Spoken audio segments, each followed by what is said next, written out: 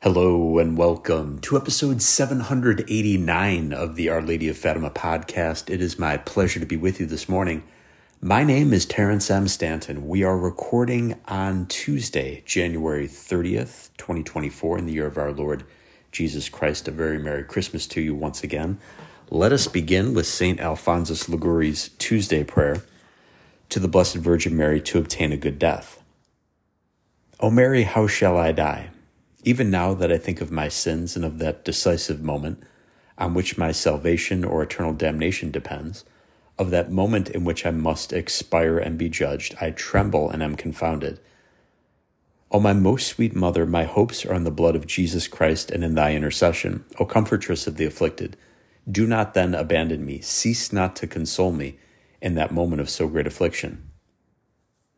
If I am now so tormented by remorse for sins committed, the uncertainty of pardon, had a little issue here with reading the prayer, the uncertainty of pardon, the danger of relapse, and the rigor of divine justice, what will become of me then? Unless thou helpest me, I shall be lost. Ah, my Lady, before death, obtain me great sorrow for my sins, thorough amendment, and fidelity to God during the remainder of my life. And when my last moment arrives, O Mary, my hope, help me in the great distress in which I shall then be. Encourage me that I may not despair at the sight of my sins, which the devil will place before me. Obtain that I may then invoke thee more frequently, so that I may expire with thy most sweet name and that of thy beloved Son on my lips. Nay more, my Lady, but forgive my boldness. Before I expire, do thou come thyself and comfort me with thy presence. Thou hast granted this favor to so many of thy devout servants. I also desire and hope it. I am a sinner, it is true. I do not deserve so great a favor, but I am thy servant, love thee, and have full confidence in thee. O Mary, I shall expect thee. Do not disappoint me of this consolation. At least, if I am not worthy of so great a favor, do thou help me from heaven, that I may leave this life loving God and thee, to love thee eternally in paradise. The page was folded over and I had to undo it in order to read the prayer in its entirety. That's why there was a brief pause. Once again, I wanted to mention this book. It's fantastic. St. Alphonsus Liguori's The Glories of Mary. That's where I get the daily prayers from, and this is the back of it. The great doctor of the Church, St. Alphonsus Liguori, has assembled here the very finest information about Our Lady, taken from the many writings of the saints, other holy authors, and from sacred scripture. The Glories of Mary is 5 complete books in one volume. The first book explains the words of the Salve Regina and shows how God has given Mary to mankind to be the gate of heaven. The second book explains Our Lady's principal feasts and reveals to the reader's mind fresh truths about these mysteries. The third book explains the 7 sorrows of Mary and shows why Our Lady's martyrdom was longer and greater than that of all other martyrs. The fourth book describes 10 different virtues of Our Lady, and the fifth book gives dozens of famous prayers, meditations, and devotions to her. Included are the theological proofs for the Immaculate Conception, explanations of the invocations in the Litany of Loretto, and a description of Our Lady's death. The Glories of Mary is the greatest compendium of nearly 18 centuries of teaching on Our Lady, and will lead many souls to a greater love of Jesus, through a more intimate knowledge of Mary and her exalted role in our salvation. It's available from Tan Books, located at www.tanbooks.com, and you can get it on Amazon, of course. Today, friends, I wanted to take a look at an article from the Fatima Center, which was published this very date by a gentleman named Ian Stone, entitled Saint Polycarp and the Response to Suffer. The first section is subheaded Suffering and Grace. In the first apparition at Fatima, May 13, 1917, Our Lady asked the shepherd children, "Do you wish to offer yourselves to God to endure all the sufferings that he may be pleased to send you, as both an act of reparation for the sins with which he is offended and an act of supplication for the conversion of sinners?" Lucia affirmed, "Yes, we do." Our Lady responded, "Well then, you will have much to suffer, but the grace of God will be your comfort." This is a fundamental lesson of Christianity. Christ and Our Lady modeled it. Saint Jacinta, Saint Francisco, and Sister Lucia certainly experienced it. Every disciple of Christ must likewise embrace and live this truth. In the Catena Aurea, and there is a footnote, which we'll read, that says the Catena Aurea is a unique scriptural commentary in which St. Thomas compiles teachings from the Church Fathers. The title in Latin literally means golden chain. Golden Aurea, chain, catena. Back to the main text. St. Thomas teaches that what Christ began is passed on through a golden chain up to the present time. This applies to all of God's divine revelation, which we receive through right doctrine and right worship. St. Thomas notes that from Christ through the Fathers there is a continuity in truth, which is passed on to subsequent generations of the faithful. Chains not only connect us symbolically to past saints and their beliefs, but they also function as mighty instruments which manifest the glory and faith of those who physically bore chains for Christ's sake. These saints truly rejoiced in the sufferings of their flesh, knowing with St. Paul they filled up those things that are wanting of the sufferings of Christ. Colossians 1:24. Likewise, they experienced the truth of Our Lady's words, that despite the suffering or through it, the grace of God was their comfort. Viewing chains as a grace of suffering, of comfort, and of glory is a paradox of the Christian life. Yet it can be seen everywhere. Consider how a grain of wheat dies to bear abundant fruit. The lowly are exalted and the great are humbled. Hatred is conquered by charity. A virgin gives birth, and the crucifixion leads to the resurrection. And so too prison chains become a sign of freedom. As St. Paul states in Ephesians 6:20, I am an ambassador in a chain, so that therein I may be bold to speak according as I ought. Chains as relics is the next section. Physical chains have been venerated by the Church since her earliest days. Her venerable liturgy commemorates the feast of St. Peter's chains, August 1. Rome has enshrined chains in 2 churches, both linked to the princes of the apostles. The major basilica of St. Paul outside the walls is home to the chains which imprisoned St. Paul. The Basilica San Pietro in Wincoli contains the chains that bound St. Peter in Jerusalem, narrated in Acts 12. These chains were sent as a gift to Pope St. Leo the Great by an empress of Constantinople. When the saintly pontiff received them, they were miraculously fused together into one. Some have seen this as symbolizing the union between the east and west parts of the Church, which has certainly involved much suffering. Venerating chains as relics has also been noted among some of the greatest preachers within the Church. In the letter to the Friends of the Cross, St. Louis de Montfort quotes St. John Chrysostom, If I had the choice, I would willingly leave heaven in order to suffer for the God of heaven. I would prefer dungeons and prisons to the thrones of the highest heaven, and the heaviest of crosses to the glory of the seraphim. I value the honor of suffering more than the gift of miracles, giving me the power to command evil spirits, shake the elements of the world, halt the sun in its course, or raise the dead to life. St. Peter and St. Paul are more glorious in their prison chains than in being caught up into the third heaven or receiving the keys of heaven. There is another one who lived shortly after the apostles, who also bore heavy chains. He too viewed suffering for Christ as glorious. He serves as a catena aurea for us today as he links us with the apostles and earliest church fathers.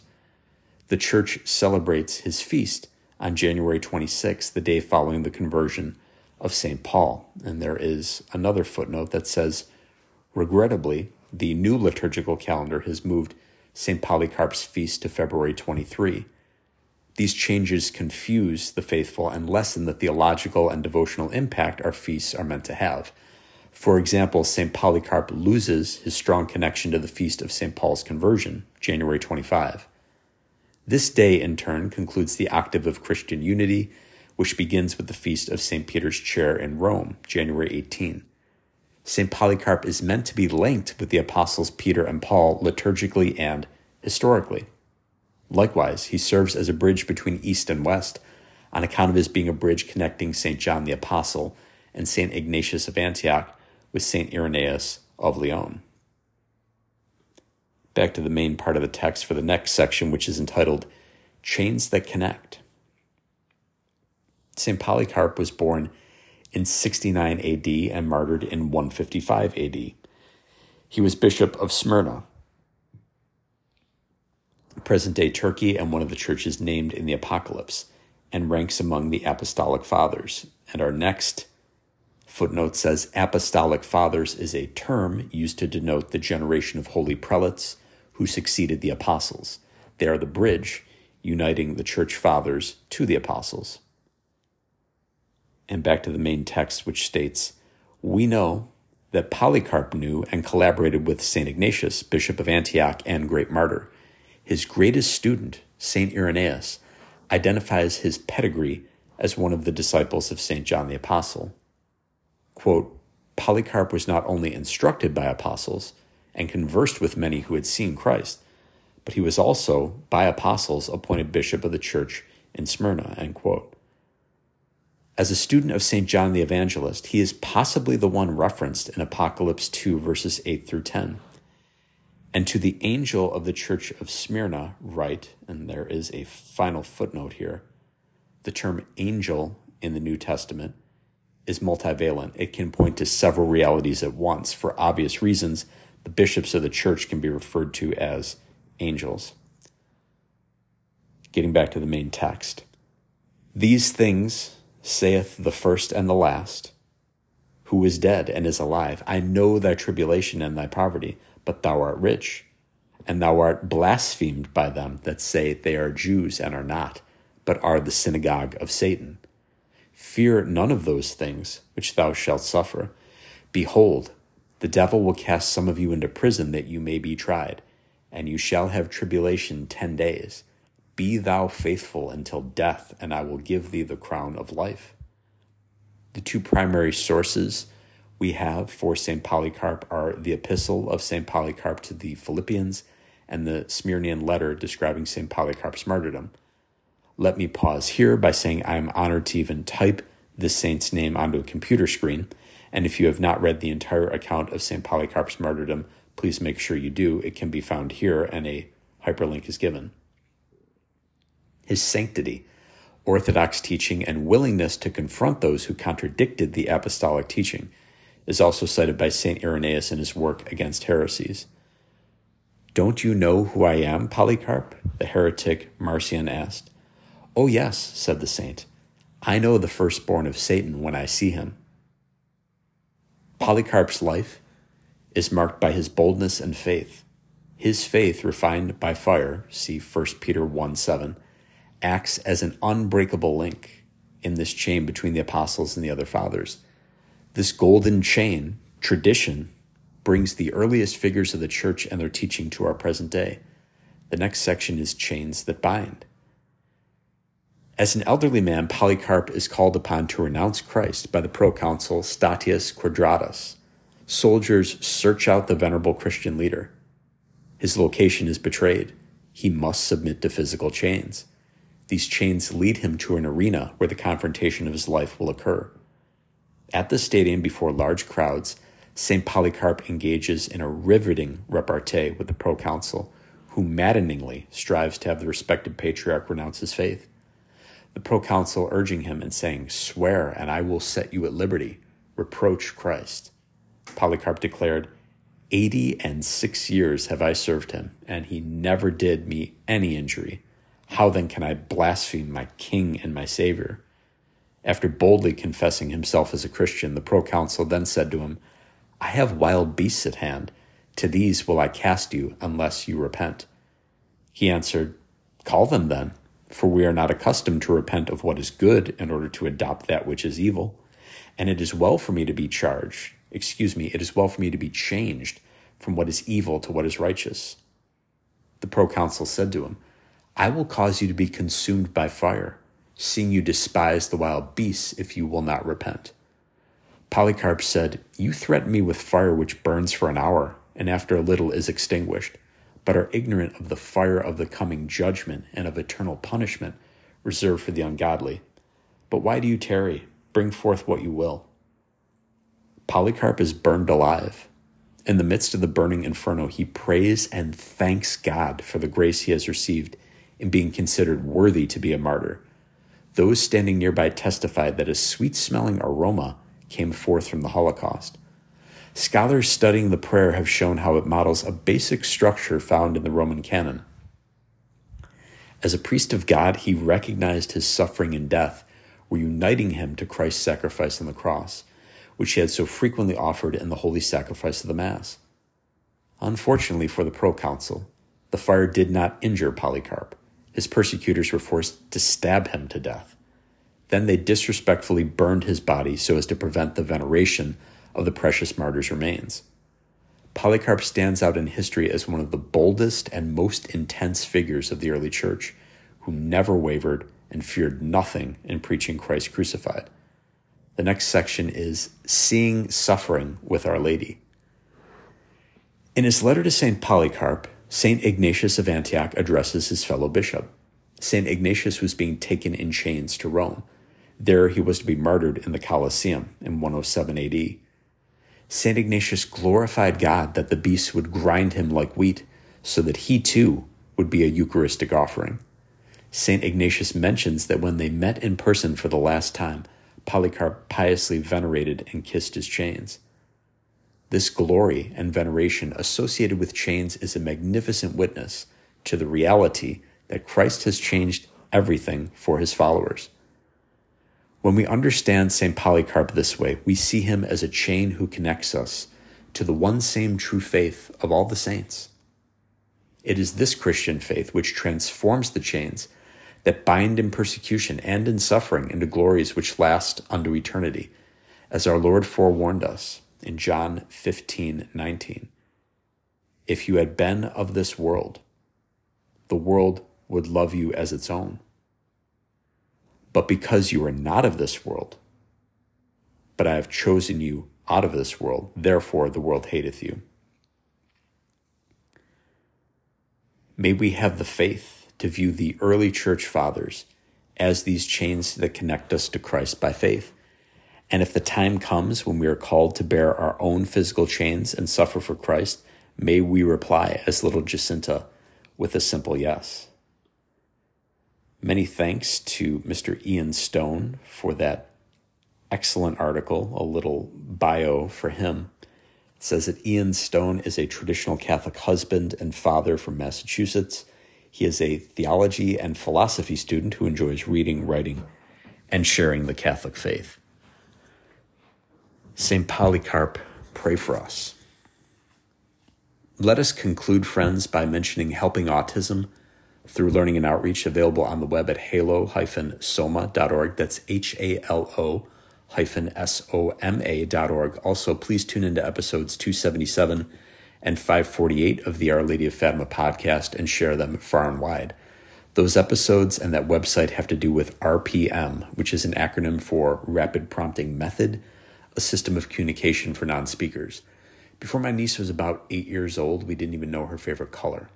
Now, thanks to God's grace, her hard work, and that of her family's, breaking through to open communication via RPM, we know that she is a comprehensive genius who composes music, poetry, is very skilled in regards to mathematics, foreign languages. She has many gifts and talents. Communication is a human right, and RPM has been as massive of a breakthrough in terms of being able to communicate as sign language was for the deaf, or you could also point to Braille in terms of being able to read for the blind. It's taking non-speakers out of the prison of silence and getting them into the world of open communication where they rightfully belong. Put yourself in their shoes. If you had all these thoughts, all these feelings that you wanted to get out, but you couldn't do it, you didn't have the ability to communicate because you had difficulty in speaking, how would that make you feel? I know I would be incredibly sad and frustrated. That's why this information is so crucial. So once again, please spread it far and wide. May God richly bless you for doing so. And may God richly bless you for listening to the Our Lady of Fatima podcast. In the charity of your heart, if you could say an Ave Maria for me, I would be in your debt. And please tune in again next time. Goodbye, and God love you.